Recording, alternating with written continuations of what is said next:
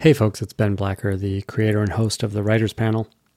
Thanks for listening to the podcast. Just a quick intro today, as my post-strike life has gotten ridiculously busy, which is great. I'm happy for it.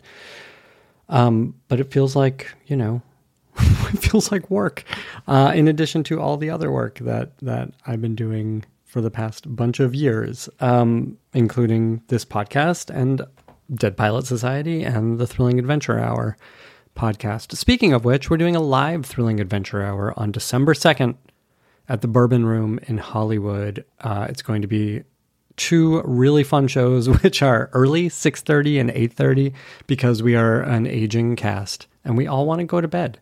So 6:30 and 8:30, two different shows, two different scripts. We've got a bunch of great writers whose names you know from the Writers Panel.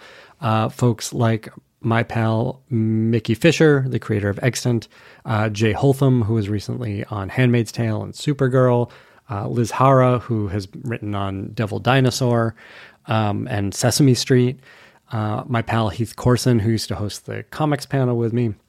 So many great writers involved that Acker and I are show running this show, and that's been really fun.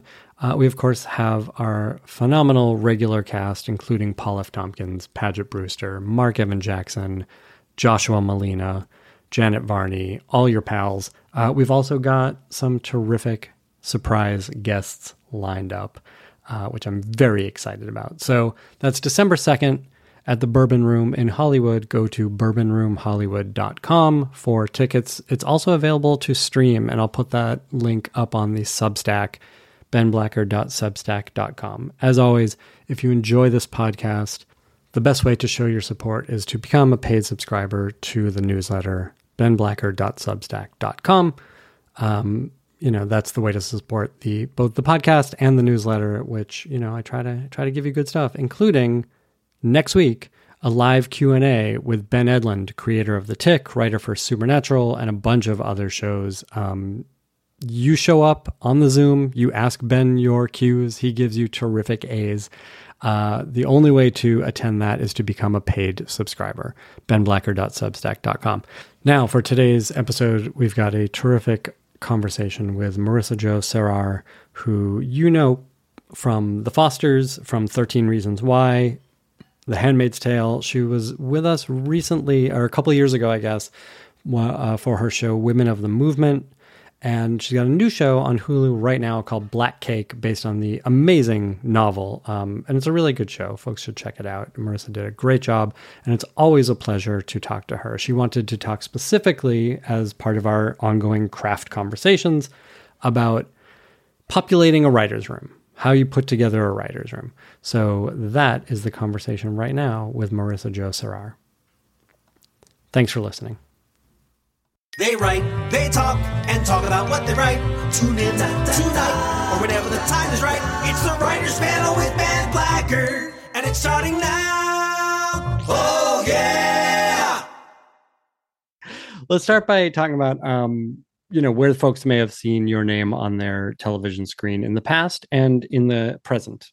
Well, I can't remember how long ago it was, but I know when we did this podcast previously, it was for my first show as showrunner, which was a limited series called Women of the Movement on ABC. And it was about Emmett Till and his mother, Mamie Till Mobley, and their fight her fight to avenge his death.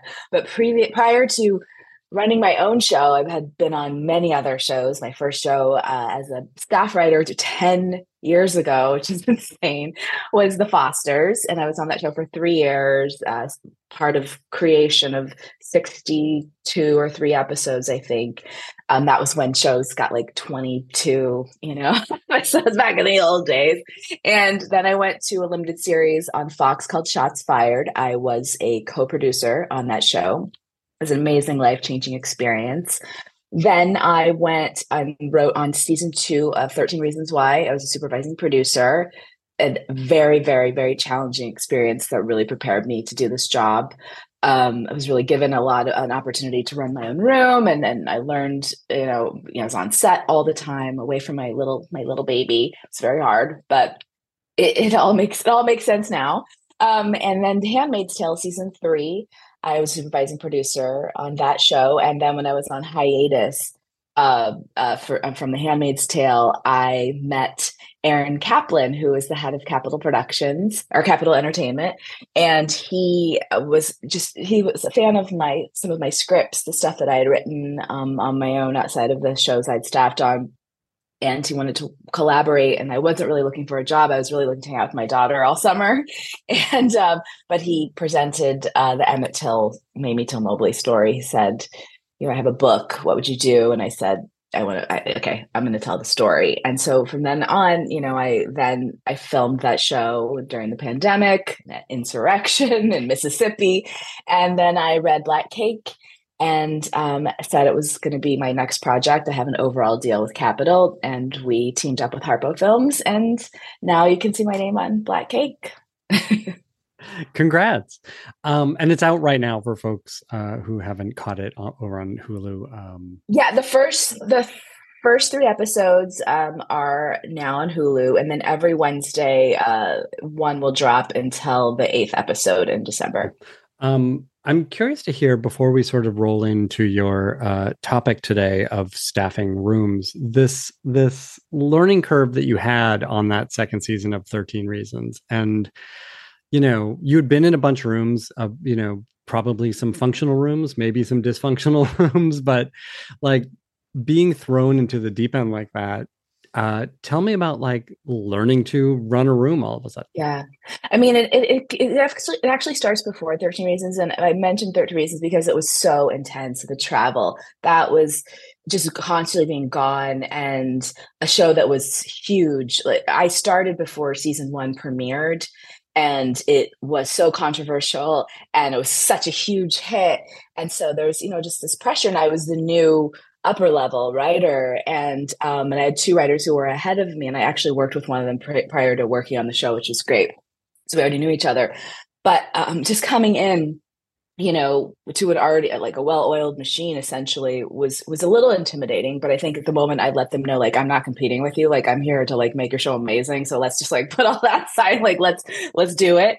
But just to, rewind a little bit, when I was a staff writer, I was running set on my first show, my first episode of television. I was on set for 2 days with the showrunner, and they said, "You got this." And it was at Warner Brothers. The writer's room was also at Warner Brothers. So if I blew up the studio, they could just walk over and escort me out.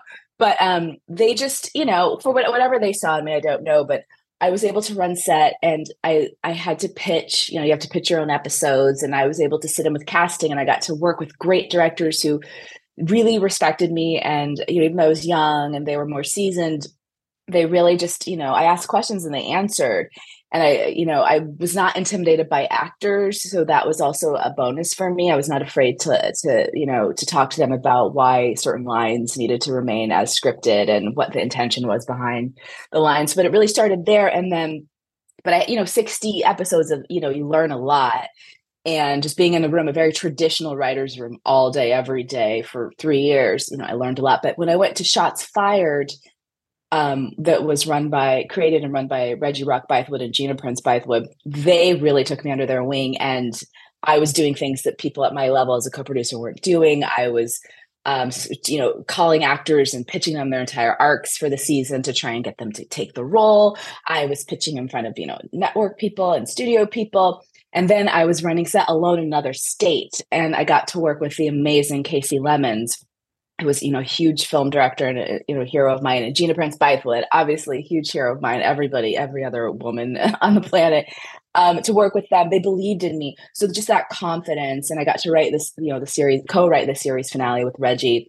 And just being on set and dealing with all the, the craziness of being on set alone in another state.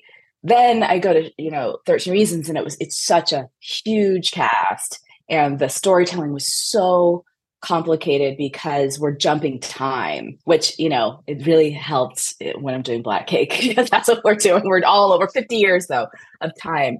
And so a big cast, a ton of characters, breaking the whole season 2, with, Brian Yorkie, the showrunner, and then my colleagues in the writer's room, the writer producers and the writers. It was just a lot of work.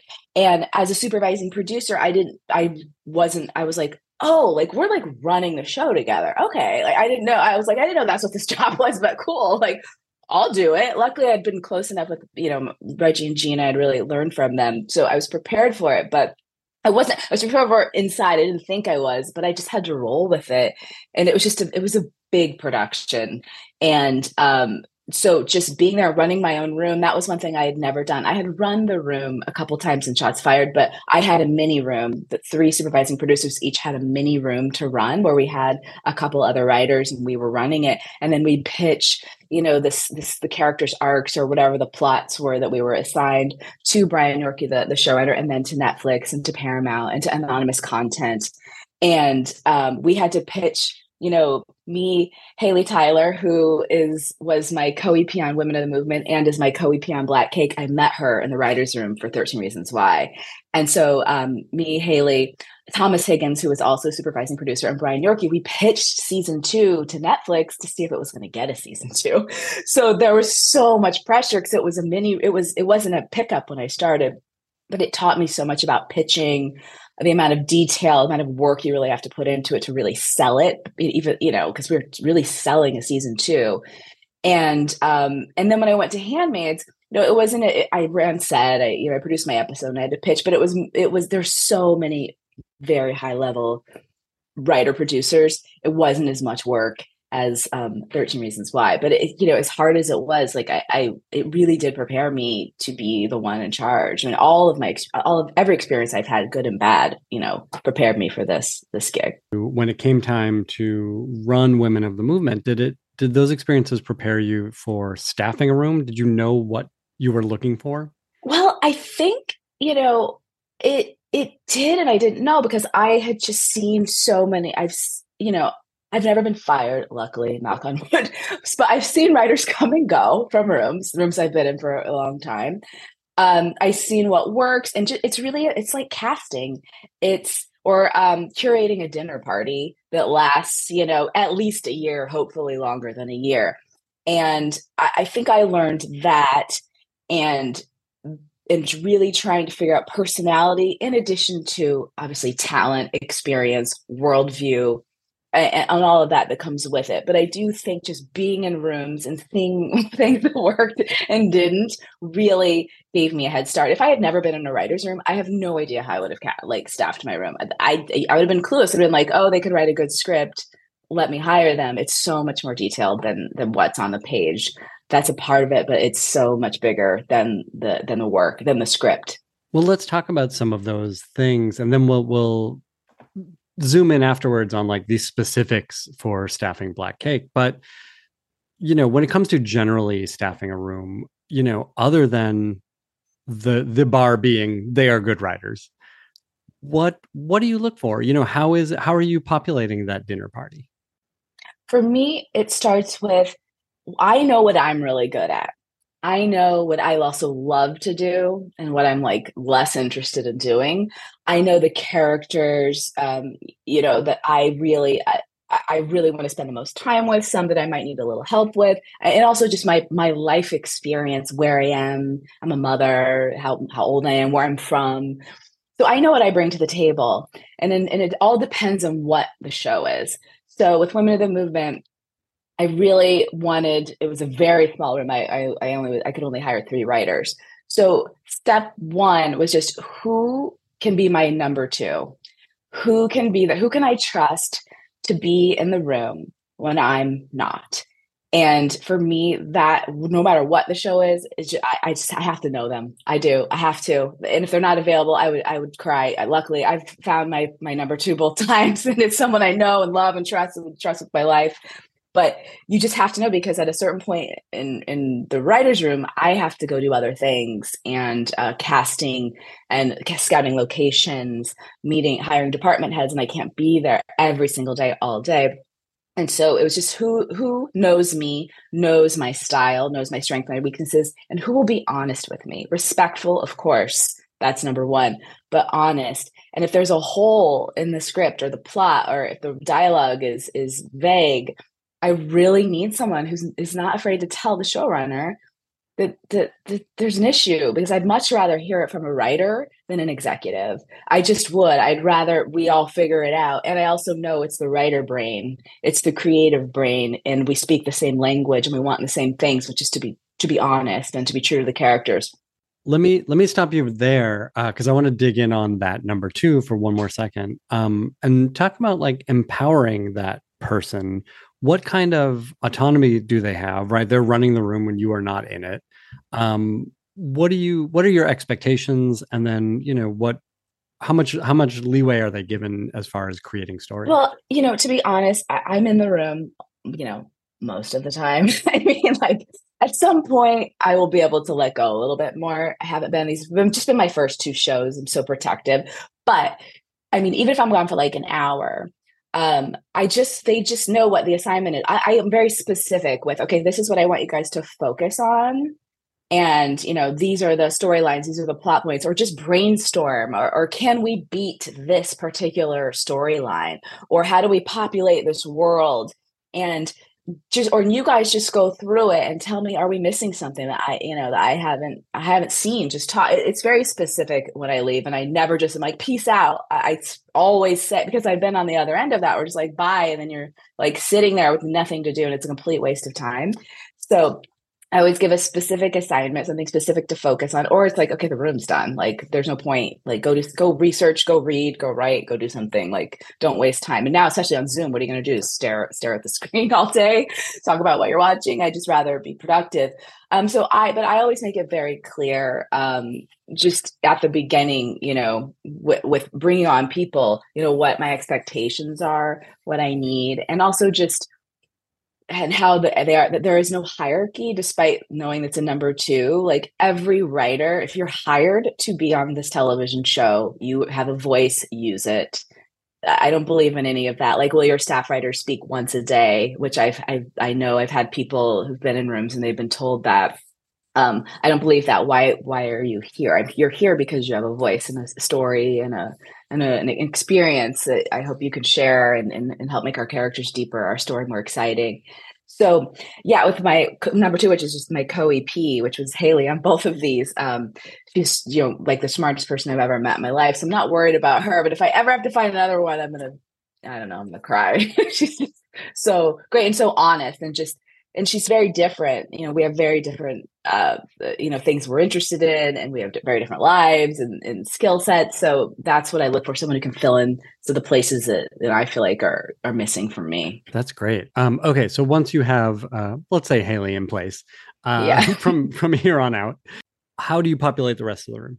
It's all about, for Women in the Movement, is anyone interested in history specifically, like American history, civil rights movement, starting with there, like those writers? Do you have a sample? Just the dialect, sort of that.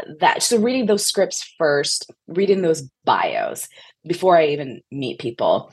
If the bio will get me to read a script more than an agent selling me them. I mean, it just will. Like if the bio is interesting and they just tell me so, like, oh, you could fill in the blanks. And you're interested in journalism. You used to be a journalism major. That could really help, because I know that journalists are a huge part of the story with Women in the Movement and Black journalists specifically. And so there were some writers that either their sample was about, Black newspapers, or they just were history buffs.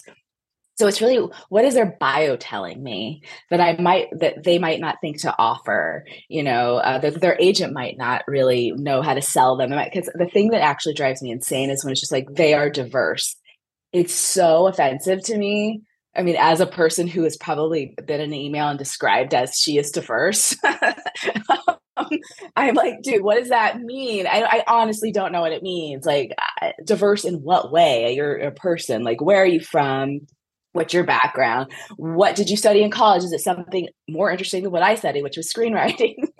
Film. Like, what can you bring to the table that's not obvious? So the bio has really, I've discovered some amazing writers. One, I'll jump ahead, but my staff writer, I had one staff writer on Black Cake, and her bio was just really interesting. She had a really interesting personal story. And then I read it. And I mean, I'm reading like 100 scripts. I read a lot of them. I really try to read all of them as well. I don't like to stop at page 10 unless it's absolutely horrible, which a lot of people are just like, oh, just skim through it. But I'm like, no, I really just want to see if there's something like they're building up to, and maybe it feels slow, but then all of a sudden, like, I'm hooked. But her bio was very specific, painted a very clear picture of who she was, and it was unique. I'd never really I hadn't heard that story before. I don't want to sort of call her out because I don't want to put too much personal stuff. Her script was also about some things she'd gone through in her life. And, our Black Cake is about mixed, multicultural people globetrotting around the world. There's murder, there's stolen identities, and some of the things that she had talked about in her bio and her script really connected. And so if I hadn't seen that bio, I probably wouldn't have read this script. You know what I mean? So I think bio number one. And then reading the script, obviously, I just want to be transported. I don't even care what genre it is. I just want to be transported somewhere. I want to feel something. I want to feel sad. I want to feel scared. I mean, I read a really amazing horror sample, and I wanted to hire the writer, but she got staffed on something immediately. But my Black Cake is not a horror. I mean, at all, like not even close. But it was just, she had a very distinct point of view and style. So it's just being yourself, unique, and not feeling cookie cutter like something I've read or some bio that's very generic and doesn't really tell me anything about you. I'll just probably just skip right over it. And then it's the interview. And before we get to the interview, are there things in that bio, or I guess less so in the bio, but in the sample scripts that you're reading that can immediately turn you off? Are there common mistakes that you see made? It's subjective, I think, sometimes. I mean, obviously, like, there's a bunch of typos, but then it's like, no one should, it's not just your fault. It's like a bunch of other people's fault that they're typos. I don't really see that. If it feels just like I've seen this a lot, like if this is like a generic character in a generic world, regardless of the genre, that's when I'm like, it's really hard for me to keep reading, because I'm like, I just want it to feel unique and distinct, and it's a sample, so it's not like it has to be producible. It could be $1 billion budget screenplay, or a $5, or two people. It could be a play. I mean, I read plays as well, short stories, and a lot of things are sent. I always ask to see a script in addition to, if somebody sends a play or a short story or an essay, I still want to see a script, just so I know that they can understand that they have the format and the structure down. But I think, just feeling like cookie cutter, copycat, like, or this is a trend that everybody's doing this particular type of story right now, so I'm going to do it too. I know that's not very specific, but it's usually just a feeling. And I think again, like I said, it's subjective. I mean, I have things I'm much more interested in than, another showrunner. It just depends. It's a show by show, showrunner by showrunner basis. Yeah. And it is, I guess, like you say, at the end of the day, you just want to feel something. You want to be invested. And so the mistake someone can make is not having that, right? Not being passionate about this, making it a cookie cutter thing. Yeah. I think that just feeling, and like I said, whether it's where I'm scared, I'm moved, I'm sad, I'm angry, like whatever the emotion is, doesn't need to sob, because most of my shows are very emotional and they make people cry. So I don't even mean that. I mean, that's great, because I know that I don't have to work as hard on that part. But it's just I just want to feel, I want to be inside the character's head. That's another thing. If I feel too removed from your main character or characters, if I am not in their head, if I don't know what their motivations are by their actions or their dialogue, that's another thing where I'm just like, oh, you're just putting some cool set pieces and some like fun dialogue, and that's just not what I do. So that I definitely would turn me away. And that's a great piece of advice for anyone tackling a new script, whether you are a new writer or a longtime writer. Okay, so you've gone through the bios, you've gone through the scripts, and now it's time to meet some of these folks. What does that meeting look like from your perspective? Is there stuff, again, are you expecting anything? Are you, hoping for anything? Yeah, I just want to see how easy are they to jump in and to be honest and open. So much of a writer's room, especially my shows, It's talking about yourself. No one is ever forced to talk about anything they don't want to talk about, obviously, but just a willingness, because I talk about very personal stuff. I cried in writers' rooms. Just I put so much of myself into the shows, and I'm hoping I'm around people in the room who are comfortable with that, who don't get uncomfortable with people who cry. And because I will pitch as I start performing as the characters, and I do a whole scene of dialogue when I'm in the writer's room. So people who can jump in, people jump in and just talk about themselves in these meetings, to share stories about their lives, just that feeling, that ease with which they share. That's just step one, because the one thing that's so challenging, especially in Zoom rooms, it makes it even more uncomfortable because you can't just get up, go get, some chocolate covered almonds or whatever the Trader Joe's snacks are that I miss so much. You have to stare at a screen, and I'm like, there's nothing happening. No one's talking. It's just me talking. I need people to talk.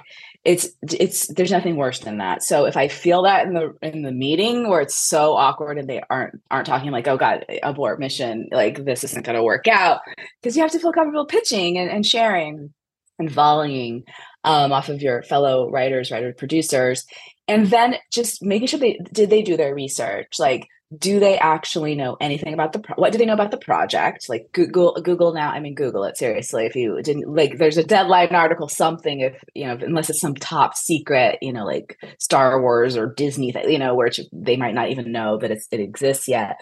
But do your research. Have you read the book? If it's an adaptation, that's always a huge bonus. Have you done anything about me? Anything about the type of work that I like to do?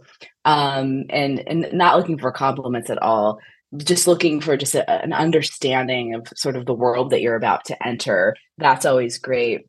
And then if it was like a season, more than beyond season one thing, or if it's a true story, just your sort of ideas, like anything I might not have thought of, that you would, add to the story. I never expect people to come like pitches and stuff like that, but it's because I always have a Bible or a format when I staff my rooms. I'm very, very prepared, and I like to share that with the candidates before they meet with me. And so it gives them a lot to talk about and to share. They can read it before the meeting, and I always like to see what they took from it or how they perceive something. And so it's just being comfortable sharing your opinions and also just sharing your stories.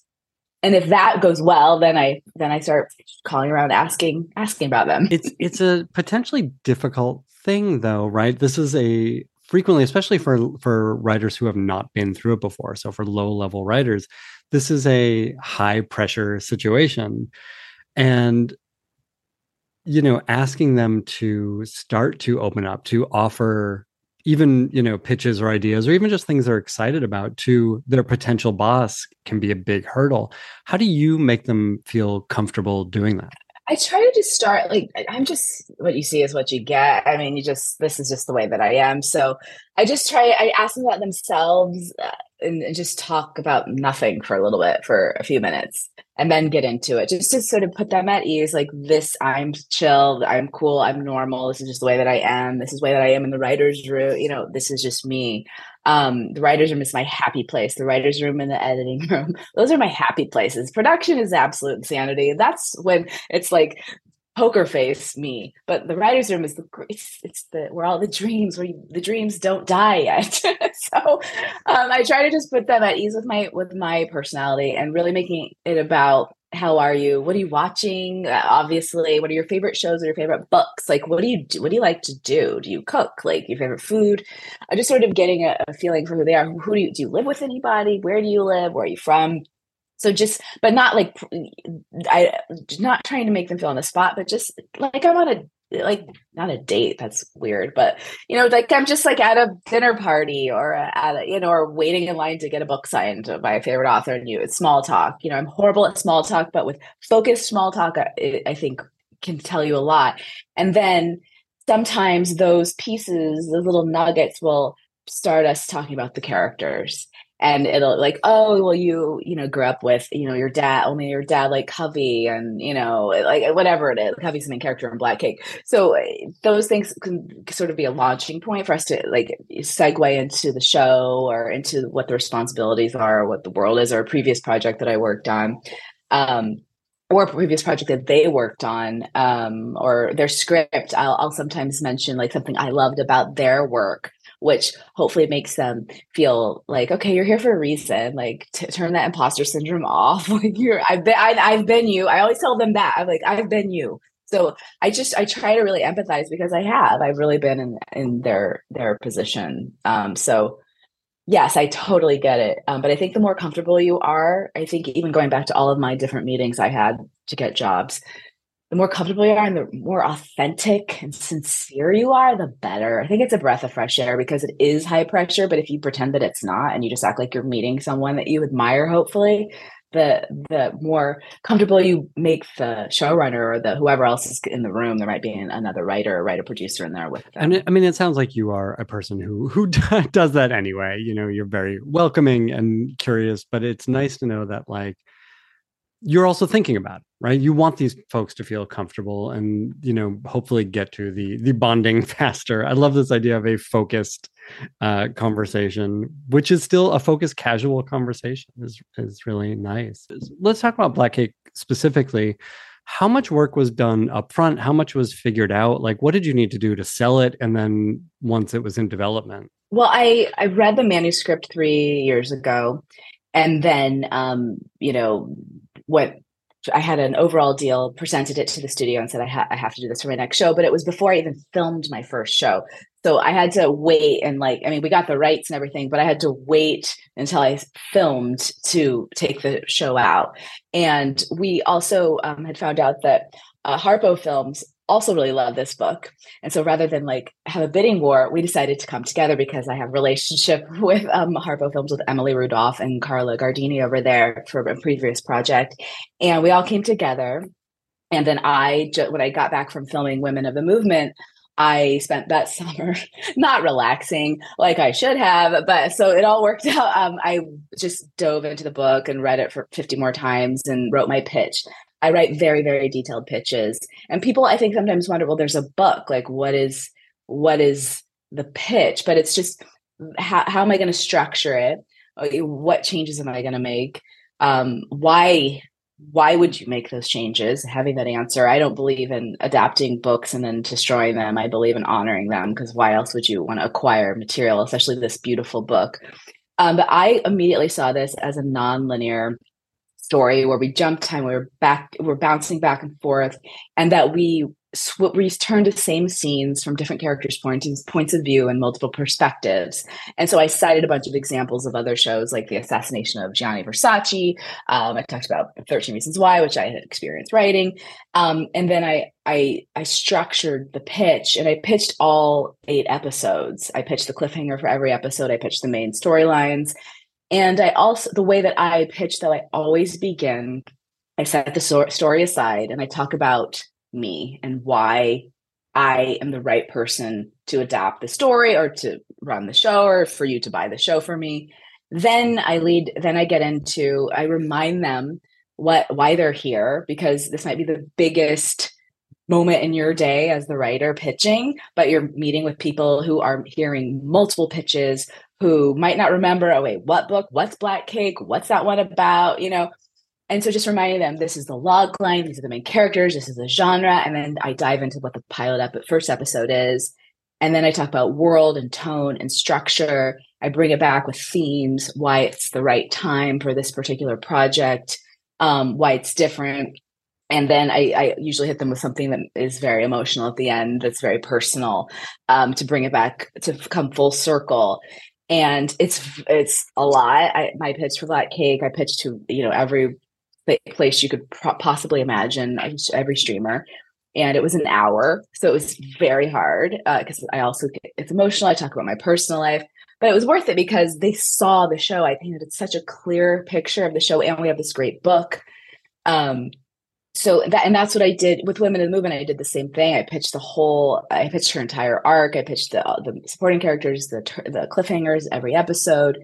and the unique structure and what other shows that inspired me to structure it the way that I did. And then I have another project that I'll be taking out the top of the year, and I did the same thing. It's a 45-minute pitch, so it's not as long, which is great. It's an original, so I really have to fill the world. I have to be so clear and really, really get into the details of what this world is and who these people are, because it's all from my brain. But I do really detailed pitches because I want them to see how committed I am to making the show, not just writing the scripts, but making the show and producing this thing. And I will, bleed for it, and just how much I've already thought about it, and then how prepared we are to staff writers to bring in a writer's room, because I've already got this whole Bible that I just pitched them, and they know like we're ready to, for me to write the pilot and then to get going. And I think that's why it was so accelerated, the whole process of selling it in, I think, September of 2021. And then we started filming in July of 2022 in Jamaica. So it was, with 7 episodes written when we were filming the first episode. So it was just because all of that work that went into it before I pitched it. Well, that's really interesting to hear. And also sounds like so much work. What then are your expectations? Like, what did you expect from your Black Cake writer's room after giving them all of this work you had done? Well, yeah, and a lot of them were like, well, why do you need us? They like made the joke day one. I was like, well, you don't understand. I mean, this is a 25-page Bible. We have, 400 something pages of screenplays. So I had written the first script. But we just needed to build out the worlds. I mean, we knew what her arc was. We knew what the big turning points were. The final episode is probably it required the most adjustment. There were some changes from the book, and there were more notes on the final one. So we had to do a little bit more there. But I just expect them to help me build it out, help me flesh out these characters. Who else can we add? Because it was the story in the past of Black Cake is so thrilling. It's so high stakes. And the story in the present is these 2 siblings listening to their mother's, past. How do you make that interesting? How do you make it active? And that was really, I think, the biggest hurdle I came in. That's why I needed them, because, wouldn't want to do this by myself. I love hearing other points of view. I love collaborating. That's what TV is. But that was really the biggest task and the assignment day one of the writers was, okay, how do we make Byron and Benny's stories as emotional and as riveting as Covey's story in the past? Oh, that's great. And then was there stuff that surprised you that the room brought in that you were like, this is so exciting, I can't wait to get it in the show? Yes. I mean, so many of our writers, they're all chosen for a reason. Their little pieces of their lives are in this show, and whether it's a scene or line of dialogue or something that's culturally specific.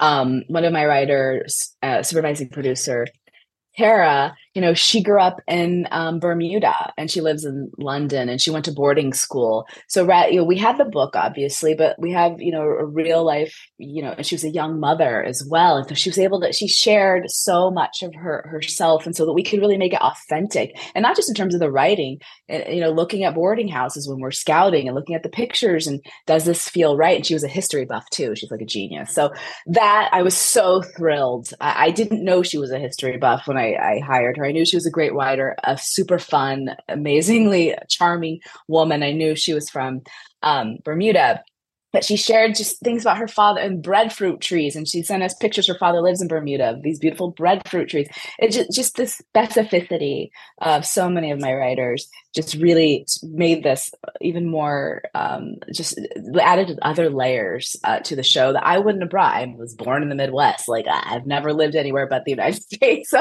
I'm very American. This is a very international story. So they brought, I can't even count all the things that the writers brought. And they just were supportive, and they loved it. And that's what I needed. That's so exciting to hear. It sounds like it was really a great experience overall. Just looking back now on the entirety of the Black Cake experience, what would you say was the biggest challenge of the show? The biggest challenge was, a couple of things, but casting, finding these characters are very unique. and there aren't a lot of huge actors who could pass as teenagers, who are half Chinese, half Black, um, fill in the blank with a number of other things and other characters on the show, but who are amazing actors.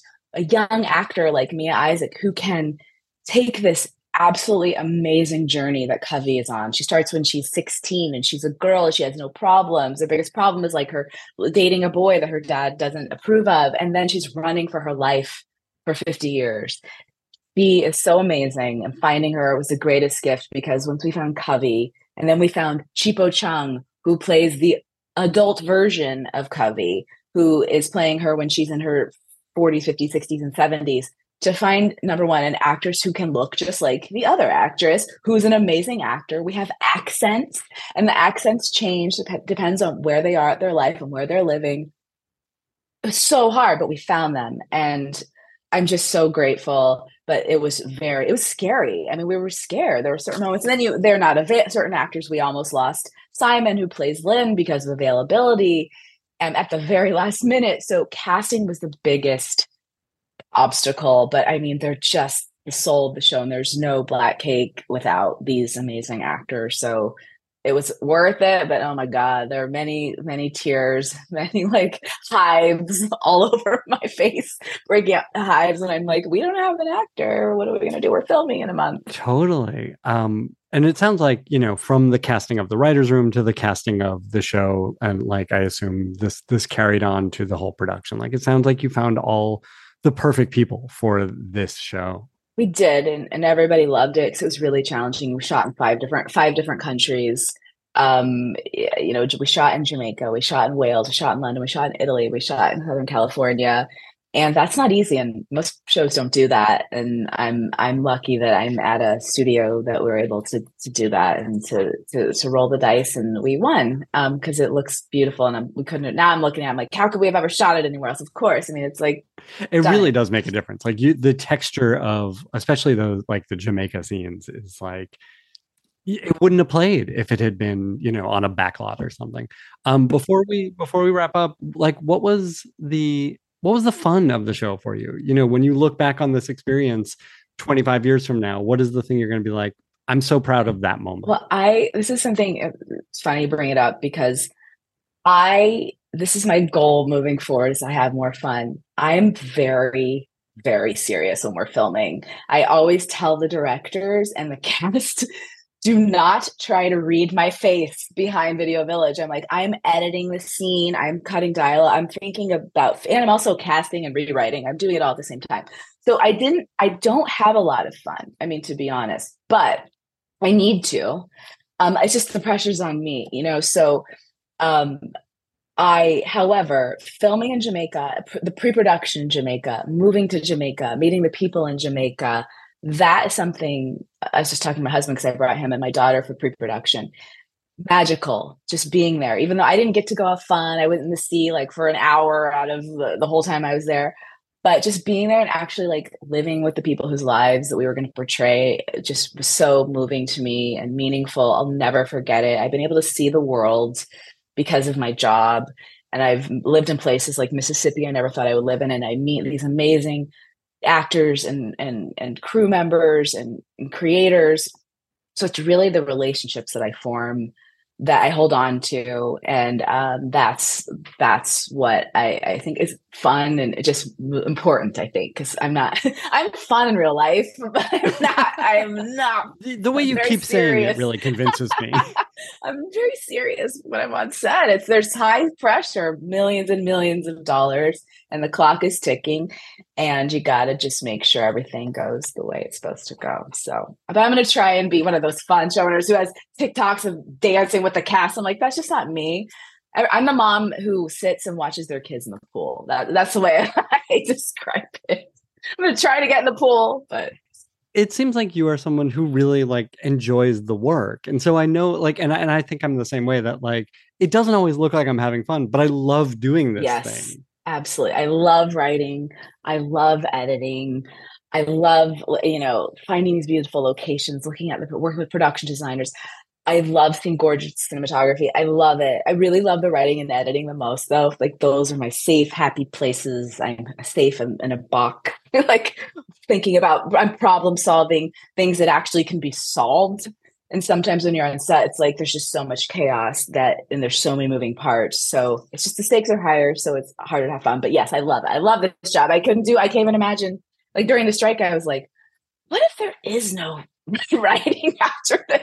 Like, what would I do? And that was very scary. I do not know. So I wrote it like I was writing a children's book. I just can't even escape. I can't escape this. I'm like you. I love it. I love writing. I love storytelling. And I love working with actors and other creatives. And that honestly, that passion all shows both in Black Cake and it did in Women of the Movement too.